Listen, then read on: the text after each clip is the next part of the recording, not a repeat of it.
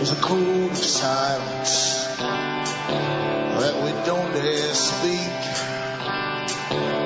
There's a wall between us and a river so deep. We keep pretending that there's nothing wrong. There's a code of silence and it can't go on.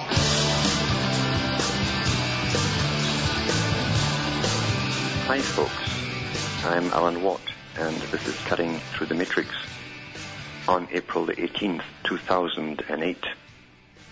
For all the newcomers who come in, look into cuttingthroughthematrix.com and you'll find lots of talks from previous shows that try to piece all of this big jigsaw puzzle together for you and save you a lot of homework and a lot of grief in the process too.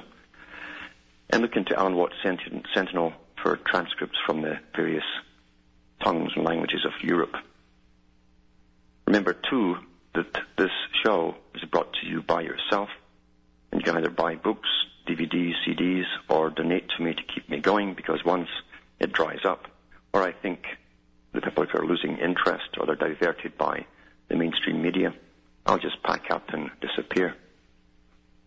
Because things are moving at one hell of a speed in this day and age, and the public, as always, are so domesticated that they're unaware of what is actually happening.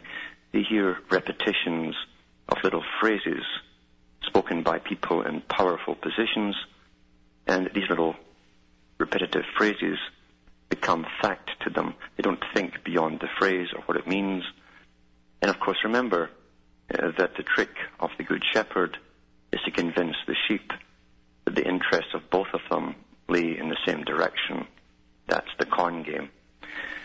So we hear wonderful fuzzy things all the time about interdependence, and I'll be speaking about that later, this wonderful world of interdependence and the end to poverty, the end to all the ills of the world, and spell out really what it really does mean.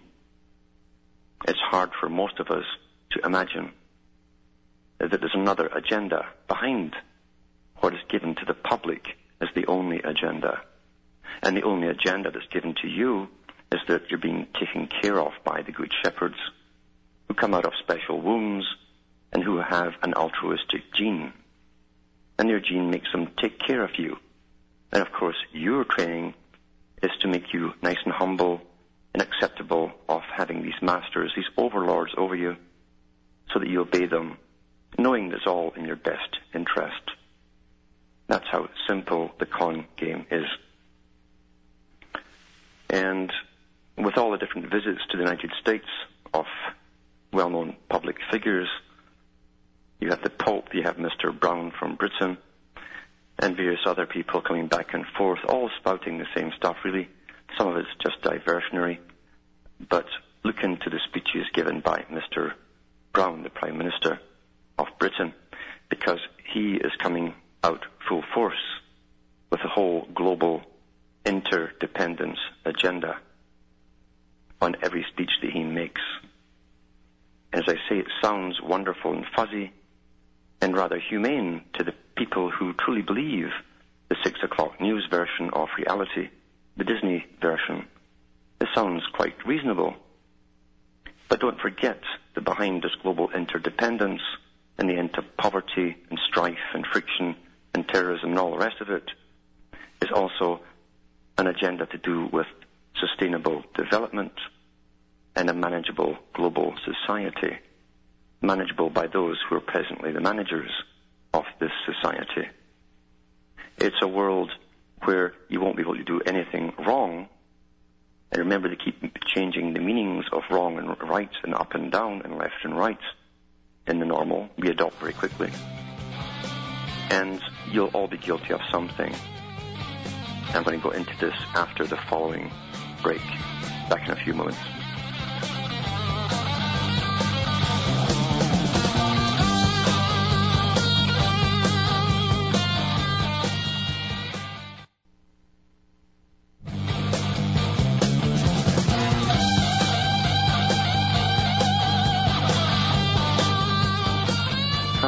I'm Alan Watt. We're cutting through the matrix. This amazing conditioned fiction that we call reality. The fiction with a big agenda behind the public comments that we hear. The big agenda to do with total control of the entire planet. Very old agenda. But before I go on to Mr. Brown's talks, his speeches in the United States, I'd like to jump to the food issue. Now, the food is an old method of controlling populations. Food and water, very simple. And under the United Nations, eventually it is supposed to be given the right to all incoming food and outgoing food for the entire planet. It will distribute the food according to quotas and populations. And the whole idea behind it, supposedly, is that you'll be forced to keep down the population of your own country, but your quota will not go up. But you can guarantee you the quota will actually drop with new normals and new figures and new goals, etc., to reach. That's what it's all about. Because there's just too many of us nowadays. There are too many useless eaters that don't fit in to this brave new world scenario that's coming up and being shaped all around you. You've grown up in it, in fact. People tend to look towards some big final catastrophe. That's human nature. They're always looking for the big bang, something that destroys it all, and go back to some kind of Stone Age civilization and start from scratch, a new Adam and Eve type of theory. But that's not how it happens. It happens incrementally by long-term planning. And for the people who are always looking for the next big bizarre Planet X or whatever, I say, haven't you noticed that every week of your life there's a global system being implemented and your rights are being taken and stripped away one by one? They don't really get it. They don't really get it that you're already going through a major phase of it right now with this whole anti-terrorism nonsense. The food is very important. Remember, too, the world they're bringing into view is to be a vegetarian-only world. There'll be no meat-eating whatsoever. And the only vegetables you'll be allowed to eat are the genetically modified ones, which were worked on intensively for many years by top scientists. And remember that drugs, the oldest, most potent drugs on the planet, come from plants. It's easy to modify plants to make them produce whatever you wish to understand the biology of the plant and chemistry. Very simple. So beware of the future that's being brought in. All yous who are greenies and love all the soya stuff and the substitute meats and all the rest of it and your vegetables, because you are what you eat, and you're also upgraded to the next design by what you eat. And you have no say in what goes into that food whatsoever. But here's another attack. Now, I mentioned last week, too, that the Canadian government had ordered a massive cull of the pig, the hog industry, from the government at a time, supposedly, of global food shortages and all the rest of it. And I found out that the U.S. had just implemented the same cull 2 weeks prior to that. I said at the time, you'll find this will be going across the whole Western world. And sure enough, it is. They've got to create crisis in an age of crisis creation. And here's another part towards the same agenda. This is from News Channel 8 on April the 11th, 2008, from Washington. Accidents at Disease Lab acknowledged. The only U.S. facility allowed to research the highly contagious foot and mouth disease experienced several accidents with the feared virus, the Bush administration acknowledged on Friday. A 1978 release of the virus into cattle holding pens on Plum Island, New York, triggered new safety procedures. When that incident was previously known, the Homeland Security Department told the House Committee there were other accidents inside the government's laboratory. Now, Plum Island is also a warfare department, bacterial and viral warfare department, which works with the Canadian establishments. Canada has led the field in this particular area for warfare purposes since World War II. And they still breed these giant bomber mosquitoes and send them down from Ontario, Canada to Plum Island every year. The intention being that one day these mosquitoes will be loaded up with lots of viruses or bacterium and let loose on some enemy.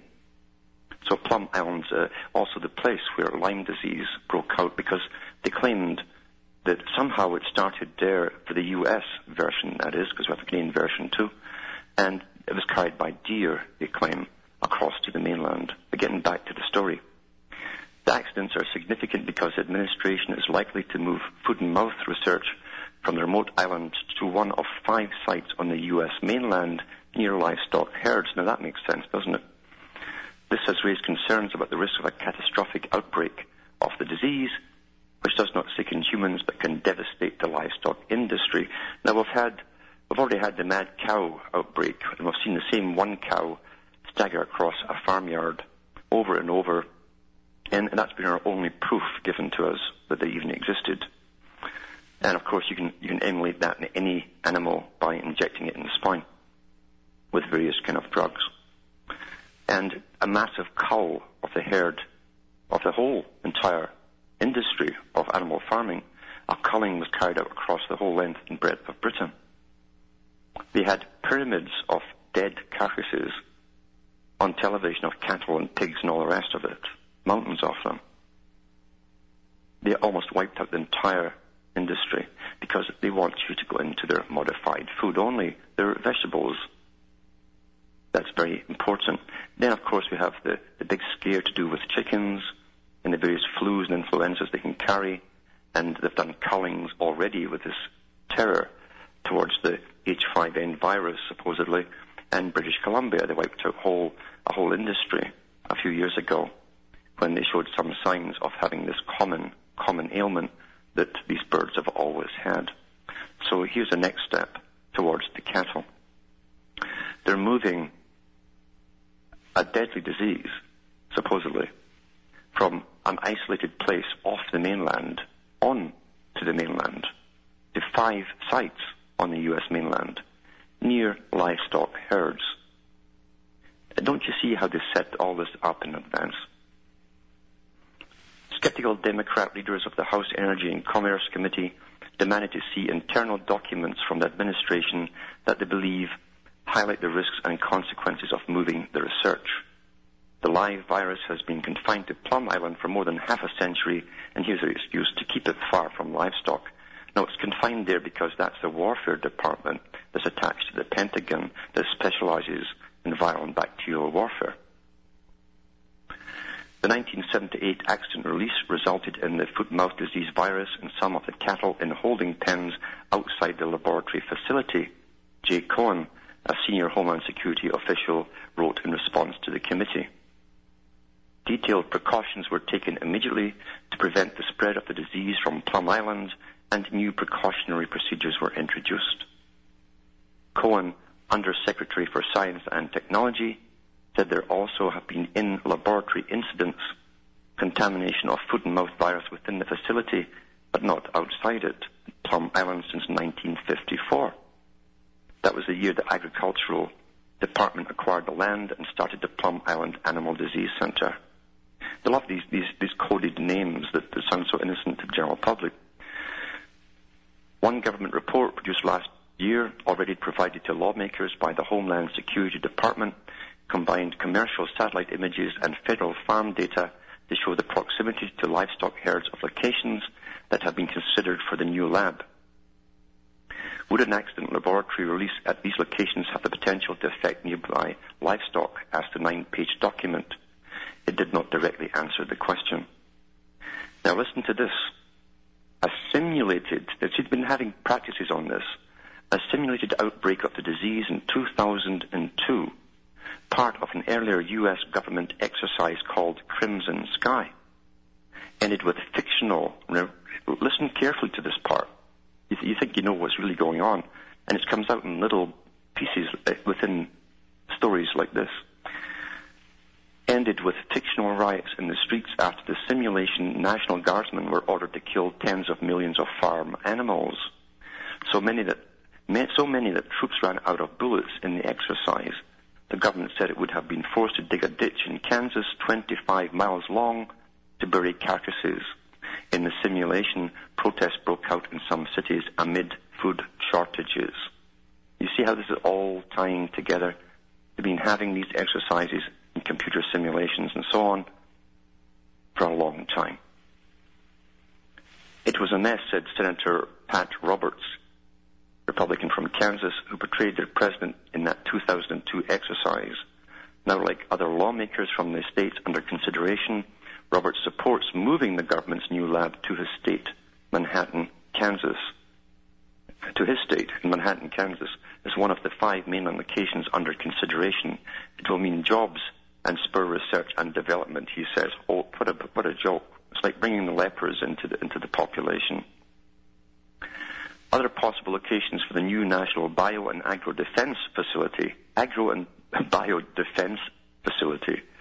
are Athens, Georgia, Butner, North Carolina, San Antonio, and Florida. The new site could be selected later this year, and the lab would open by 2014. The number of livestock in the counties and surrounding areas of the finalists range from 542,507 in Kansas to 132,900 in Georgia, according to the Homeland Security's Department, its internal study. Quite something how they're setting up the future for more crisis and disaster. Back with more after these messages.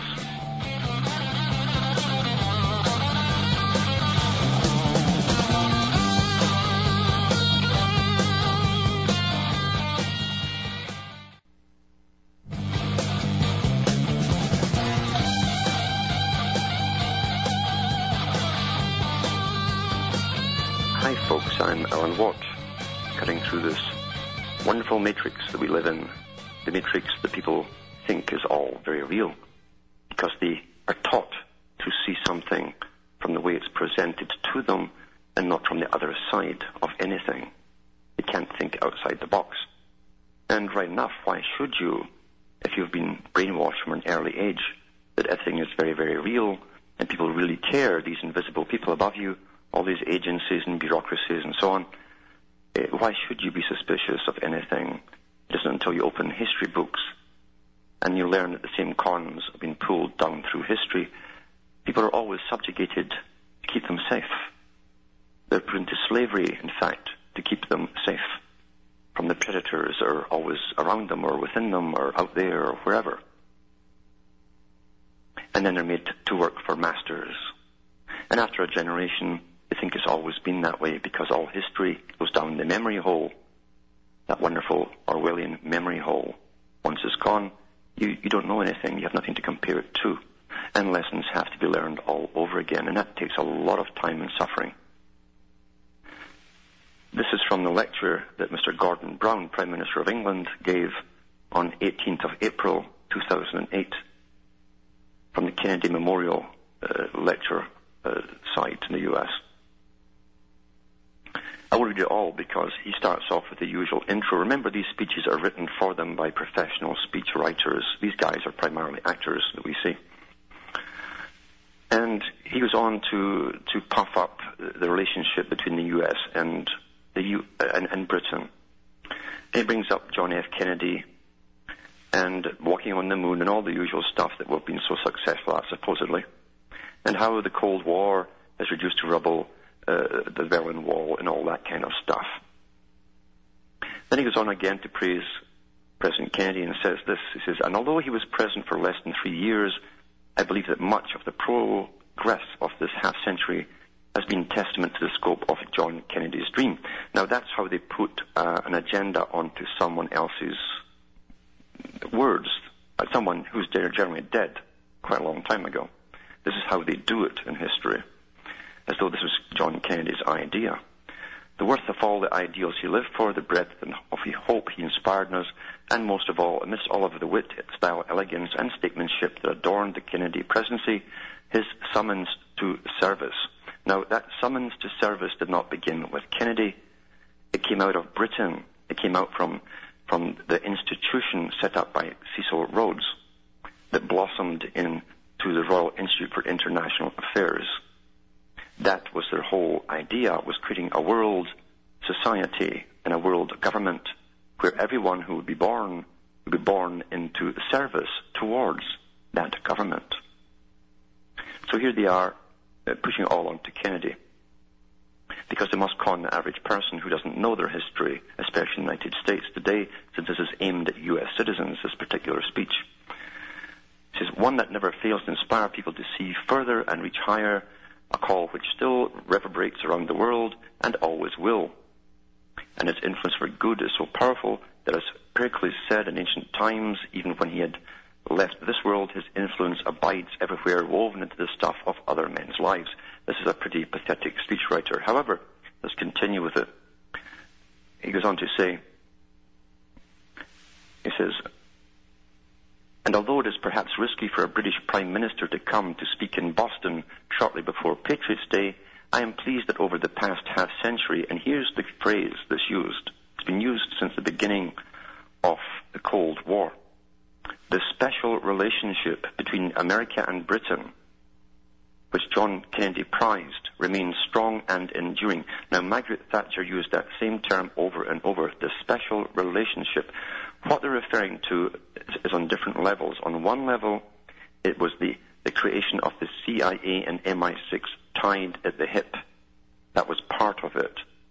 And the other part was the fact that Britain is run through front organizations, primarily at the top. They're all Institute for International Affairs, and its counterpart in the U.S., its brother, the Council on Foreign Relations. That's what that means, the special relationship between America and Britain. Then he goes on to say, today Americans must learn to think intercontinentally, he said. Acting alone by ourselves cannot establish justice throughout the world. You see, they're just torn apart. They can't sleep thinking about the injustice across the planet. We cannot ensure America's domestic tranquility, provide for its common defense, or promote its general welfare, or secure the blessings of liberty to ourselves and our posterity, but joined with other free nations, we can do all this and more. And here's where he goes on to it again pushing on to JFK. So if the 1776 Declaration of Independence stated a self-evident truth, that we are all created equal, JFK's Declaration of Interdependence. JFK's Declaration of Interdependence. Where's that word come from again? Interdependence.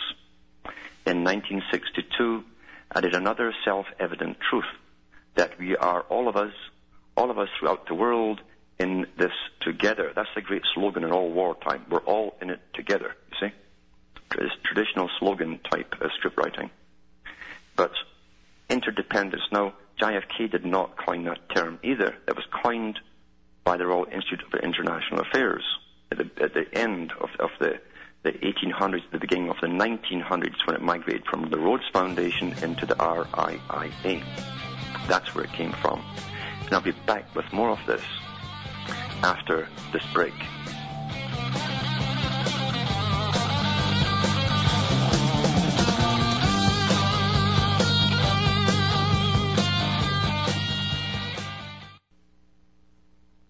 You're listening to the Republic Broadcasting Network, because you can handle the truth.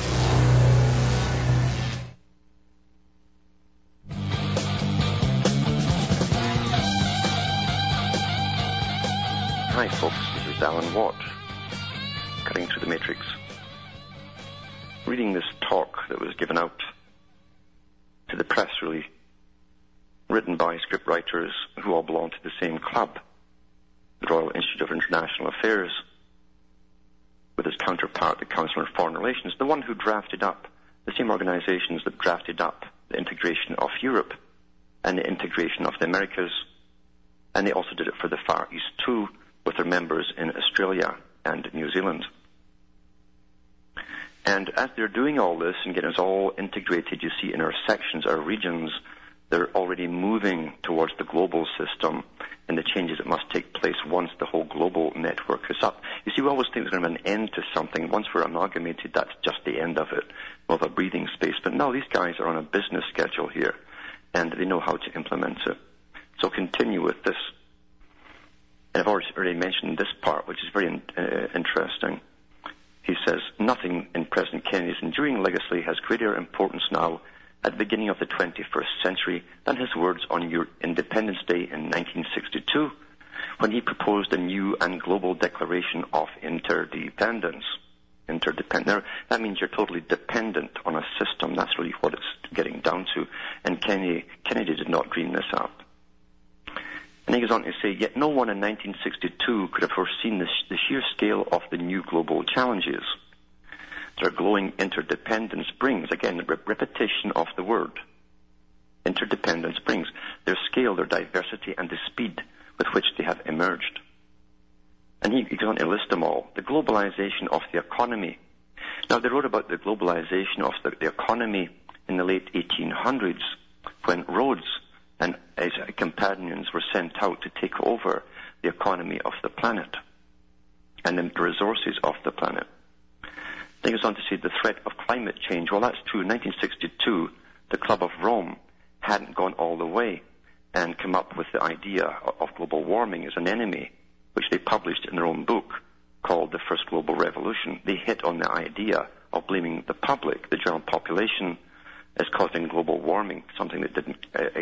actually, isn't it amazing, too? They admit, the same scientists admit that the planet hasn't warmed for the last 10 years, which has just thrown all their theories out the window. Then goes on to say the long struggle against international terrorism. Well, at that time, the CIA and MI6 and others had funded all the groups in the Middle East to fight the Soviets. So they knew, even then, what was all going on, they'd have to take down those same groups once there was no more Soviet threat. Then the need to protect millions from violence and conflict and to face up to the international consequences of poverty and inequality. This elite of inbreds at the top who've squelched off the public for thousands of years are talking about the fact that we end this poverty and inequality in society. And we know what that really means because they have a different agenda and different meanings for these particular words. Challenges that all point in one direction to the urgent necessity for global cooperation. For none of them, from the economy to the environment, can be solved without us finding new ways of working more closely together. To recognize this is important, but simply to acknowledge that there are no Britain-only, Europe-only, or America-only solutions to the global threats and challenges we face, or to say we are all internationals now, will change nothing in itself. Instead, we must go much further. I told you that they're working on the next part, and they haven't even done the final signing of the integration of the Americas. Acknowledging that our common self-interest as nation-states can be realized only by practical cooperation, that responsible sovereignty means the acceptance of clear obligations as well as the assertion of rights. He's talking about the United Nations taking over as it was set up to do in the first place. Then he says, and my arguments today is simple. Global problems require global solutions. We have to hand it to the United Nations. The greatest of global challenges demands of us the boldest of global reforms. Bold reforms. Now, bold is a term used, again, as I say, by knights. It means doing the unthinkable. The average person would think of as unthinkable. The boldest of global reforms. Reforming the whole structure of system, of everything. The most urgent of tests demands the broadest of global cooperation, and to address the worst evils of terrorism, poverty, environmental decay, disease, and instability, we urgently need to step out of the mindset of competing interests and instead find common interests, summoning up the best instincts and efforts of humanity in a cooperative endeavor to build new international rules and institutions for the new global era. Then he goes on to sketch out what these solutions happen to be. Now remember, this is a speech given out. And really, the agenda's all well underway. This is just to familiarize some of the interested public, to familiarize you with the predictive programming of what's going on. He says the first, and perhaps because of the credit crunch, or the most immediate challenge, is economic globalization itself. That means all currencies are going to get devalued as they create a global crisis because they must bring out an international currency. And does not the recent sharp and still unresolved credit crunch, which has affected the whole world, now demonstrate that with global flows of capital already replacing the old national flows in global sourcing of goods and services replacing the old local sourcing, national systems of supervision and economic management are simply inadequate, right? National systems of supervision and economic management are simply inadequate to cope with the huge cross-continental flows of capital in this interdependent world. There's that repetition, as Bertrand Russell said here, I keep repeating it. So they're telling us that the reason it's all happening, and all these crises are happening, and the money's going down the tubes, is because it didn't see what was coming. It's just too haphazard the way it's run, and we've got to merge all together and give all the power to a new institution to deal with everything globally. And I wonder what that would be. Then he says, but it's not the issue even bigger than that we are seeing in the scale, scope, and speed of globalization the biggest restructuring of economic life since the Industrial Revolution. Already Asia is manufacturing more than Europe and soon America. China alone is producing half the world's clothes and half the world's electronics.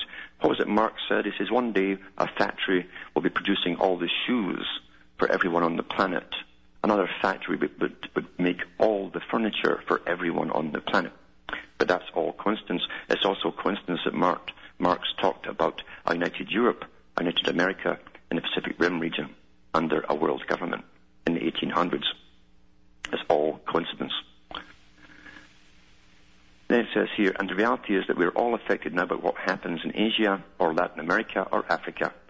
And if we do not work across countries and continents to create a globalization that is inclusive for all, then not only will the poorest of the world who lose out react to being excluded, but people in their own countries will feel, as many do today, victims, not beneficiaries of the process of change, losers and not winners, and protectionist sentiments will gain ground.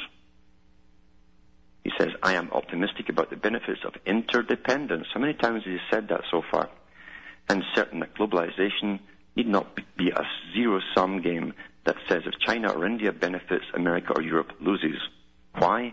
Because over the next 25 years, we will see the world economy doubling in size, creating 1 billion new professional or skilled jobs worldwide, probably all in security forces, offering opportunity for any who have the creativity, ingenuity, skills, and talent to benefit, a time of huge opportunity, even if it is also a time of change and risk. Then he prattles on again using John Kennedy, etc., etc., etc., and there's more about this all the different methods they'll have to bring together to create, to meet the challenges, including climate change, of course. They just know that the climate is going to change. Here they are dosing us with raid. It's like raid that you use on ants and roaches from the skies every day. I've been doing it for 10 years, and they won't even talk about that. And the full knowledge, unfortunately, which is quite true, that the majority of the public don't even notice what's happening in their environment. Remember what Singer said, and others, to do with behavior modification. If you want to change people, you change that which is in their environment. Put a radio in their room or a television in their room, and their behavior changes because they'll sit and watch it. They won't do other things. Very, very simple. But also they can change what's happening above your head. And if it's not on television, it can't be important, therefore you won't even perceive it. It's out your mind. You've just deleted it. You delete what you see. When a sentient animal or creature deletes that kind of thing, it means it has no survival capabilities. So it shows you these characters already know. The vast majority of the public cannot perceive for themselves at all. And that's why they can go so rapidly with this agenda. We're being sprayed like bugs.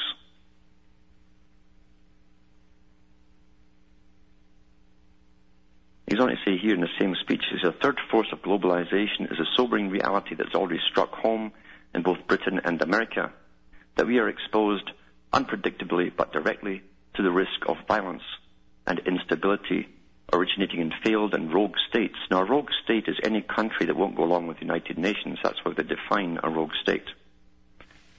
It says, once we feared rival nations becoming too strong, now the worst threats come from states that are too weak. And we know that the richest citizen in the richest country can be directly affected by what happens to the poorest citizen in the poorest country. Today, no country can say that failed or failing states are someone else's problem. They're a problem for us all. Instability in one country affects stability in all countries. What it's telling you here is a build-up to the what's already here, really, and that's a world army of rapid deployment forces to go into any nation where there's turmoil, and that includes America, Britain, and every other country. Quite the talk, but written, as I say, by speechwriters for this particular time in history. And the people at the top in bureaucratic classes and universities will pick up on the words that are now politically correct: interdependence, parrot, parrot, parrot, until it becomes the buzzword. And will, in a short time, will think that national independence is somehow quaint and obsolete. Very simple psychology. Now I'll go to the phones, and we've got Mark in Pennsylvania. Are you there, Mark? Hello, Mark. Hi, Alan. Good evening. How are you? I'm fantastic. Not so bad. I always wanted to say that to you. Yes. What is the difference between predictive programming and scaremongering? How can you tell the difference? Yeah, it's very allied together. Predictive programming generally comes out through fiction, not always, but through fiction, and it will show you future scenarios, not necessarily in the distant future, but future scenarios where you will see scenarios occurring in such a way in fictional form that you become used to the idea subconsciously, so that when it happens in real life, you act the way that the characters in the movie reacted to it and come to the same conclusions and resolution. It's to get you ready for a particular type of resolution, whether it's surrender to this or acceptance to that. But one way or another, you're being told how to behave when this happens. That's the real difference between it. Fear-mongering can be used along with it to get us also unstable in our minds, to think that the sky is falling and everything's falling apart, so that they can stampede us. Once you're stampeded in motion and you get the herd moving in a frightened way, you can introduce so many new measures and governmental laws and regulations, the public will accept them in blind panic situations where they would never accept them if they were rational and staid and quite content. So when you're panicked and afraid, again, this is why the economy has been rattled the way it is. It's like coins in a tin cup just rattling, and everyone's terrified and afraid. Is to get you ready to give up more rights than you understand. It's a whole new way of living they want to bring you into, and you will be dependent on a system, and you will be given credits by a system eventually instead of earning money. And those credits, as Bertrand Russell said, will be used like rations. You can't save them up. They'll go into your bank account every week. If you're a good citizen, you can pay your rent, buy your food. If they punish you for being antisocial, they'll be withdrawn from your bank, and you'll have no money at all. That'll be your punishment. So money itself will eventually be used as a weapon of the social coercion along an agenda. I think maybe I asked I didn't ask the question the right way. For example, Alex Jones, a lot of people don't know this, was the one who scared us about the Y2K situation that was coming up. Now, I'm in sort of IT, and I knew that was a ridiculous scare tactic. But what about the new people who aren't aware of this sort of thing? Is there advice that we can give them to say, okay, if this person or this sort of thing is being said, it's probably not predictive programming, but scaremongering? Well, scaremongering in all media takes off like a rocket. Mm-hmm. And the Y2K was presented to the public. Here's a clue. The major media never said it's going to happen. They floated the idea out there of possible calamities, all theoretical possibles. And then they did interviews with the man and the woman in the street thing. And what they said was, do you believe in Y2K? That was your clue. do you believe in Y2K? They didn't say, what are you going to do when Y2K occurs? But they actually asked the question, do you believe in Y2K? That's almost a legal definition of belief as opposed to fact. And when they presented it that way to the public, I knew it was a complete con game. It was also a test to see if the public would panic, you see. So it's kind of like a trial balloon in a sense. Yes. Yeah. So, for example, with the crashing of the dollar, is that another trial balloon, or is that going to happen, do you think? There's no doubt. You see, when they amalgamated Britain, before they amalgamated Britain, Britain had a completely different monetary system than the rest of Europe. And you had the British pound. And in the 70s, they decimalized everything. So they completely altered the system from 240 pennies to a pound, a British pound, down to 5 new pence to the shilling. Instead of 20 shillings to the pound, you had pennies. You had 12 pennies to the shilling. They changed it to 5 new pence or new pennies to the shilling, and everyone was totally confused. And at the same time, they hit you overnight with a value-added tax.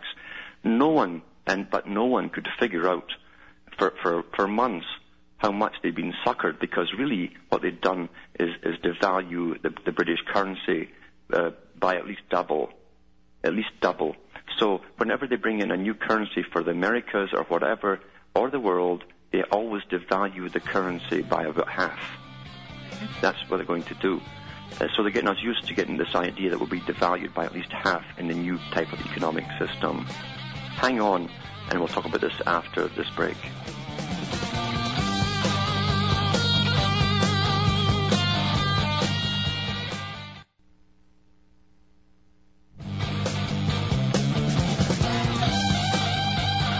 Alan Watt, back cutting through the matrix. And just to finish up with Mark, always before they amalgamate countries to join them with other countries, they will always devalue your currency by at least half. And that's standard technique down through history. Yeah. Very interesting. In fact, I'm looking right now that the dollar, I have a website that I go to, the dollar is now indexed at 72.1. And about 2.5 years ago was indexed close to 95 point something or other. That's right. So I guess we're getting pretty close to that. Absolutely. Yeah. Absolutely. Well, I'll let other callers call in. I really appreciate it. Have a great night. Thanks for calling. Thank you. Now, is PJ from the UK still on the line? Good evening, Alan. Thank you very much for your program. Just to follow up quickly, just to prove the point you're making about Brown and the posturing, the Mugabe and trashing of Rhodesia, and the UK, US, EU, and South Africa doing absolutely nothing about it. What's your take on that, please? Well, I'm not surprised. I mean that this whole idea with the setup of the whole African National Congress was set up to bring in what the natives would think were going to be their own country. It was funded from the Western powers. When Rhodesia was under the white rule, they were shocked, and so was South Africa when their turn came, when Britain and America simply looked the other way. And yet these were countries were part of the British Commonwealth that had fought in all their wars for them and funded them and paid their taxes to them and supplied men into them. But they were left to this African National Congress. It was a scripted plan, and of course the people who lived there had no idea of the long-term agenda. And now you're finding that the Africans are finding out there's another agenda at work again, and it's not their government after all. They want a united African continent out of this, and it's not going to be what they think is a native-run type system whatsoever. It's going to be completely in debt to all the same institutions and banks, oil and mineral industries as every other country is. That's what it's all about. Yeah. Okay, just briefly, I noticed I've lived amongst white South Africans, British and Dutch in Britain here. They have no word to say, even those who have exited the country. You'd think they'd be kicking uphill, going to the BBC and let's go back and get Mugabe. It's as if they've been paid off. Do you think there's a conspiracy of silence there, even those who have been pushed out of the country? It's very possible, and also, too, that they probably can't get a word in edgeways, because, as I say, when the farce was happening before with Rhodesia in the early 80s, whole people were being hunted down, families, hundreds of families being hunted down by the ANC and trying to get out the country. Their bank accounts were frozen, were trying to get to Britain, Canada and elsewhere, and the British government didn't lift a finger to help them. As I say, there's bigger powers at play here. And remember, for the elite at the top, they don't care what color you are ultimately. You're all expendable once your part in the agenda is over and done with. It looks like it. Well, thank you very much for that. Thank you. Thanks for calling. Yeah, we certainly have seen all of these machinations down through the ages. And so remember always when you read these speeches by the big boys at the top, they have their own agenda. As I said, at the start of the show, I said the trick of the shepherd is to convince the flock, the sheep, that the farmer and the sheep both have their interests laying in the same direction. That's the simple con game of perception distortion. They have a different agenda. They have a depopulation agenda. They have an agenda to do with creating new types of humans, post-humanism agenda. Look into that and see the big professors and big foundations backing it. This is not to help end world poverty unless they eradicate the poor. Always remember that. From Hamish and myself in Ontario, Canada, it's good night, and may your God or your gods go with you.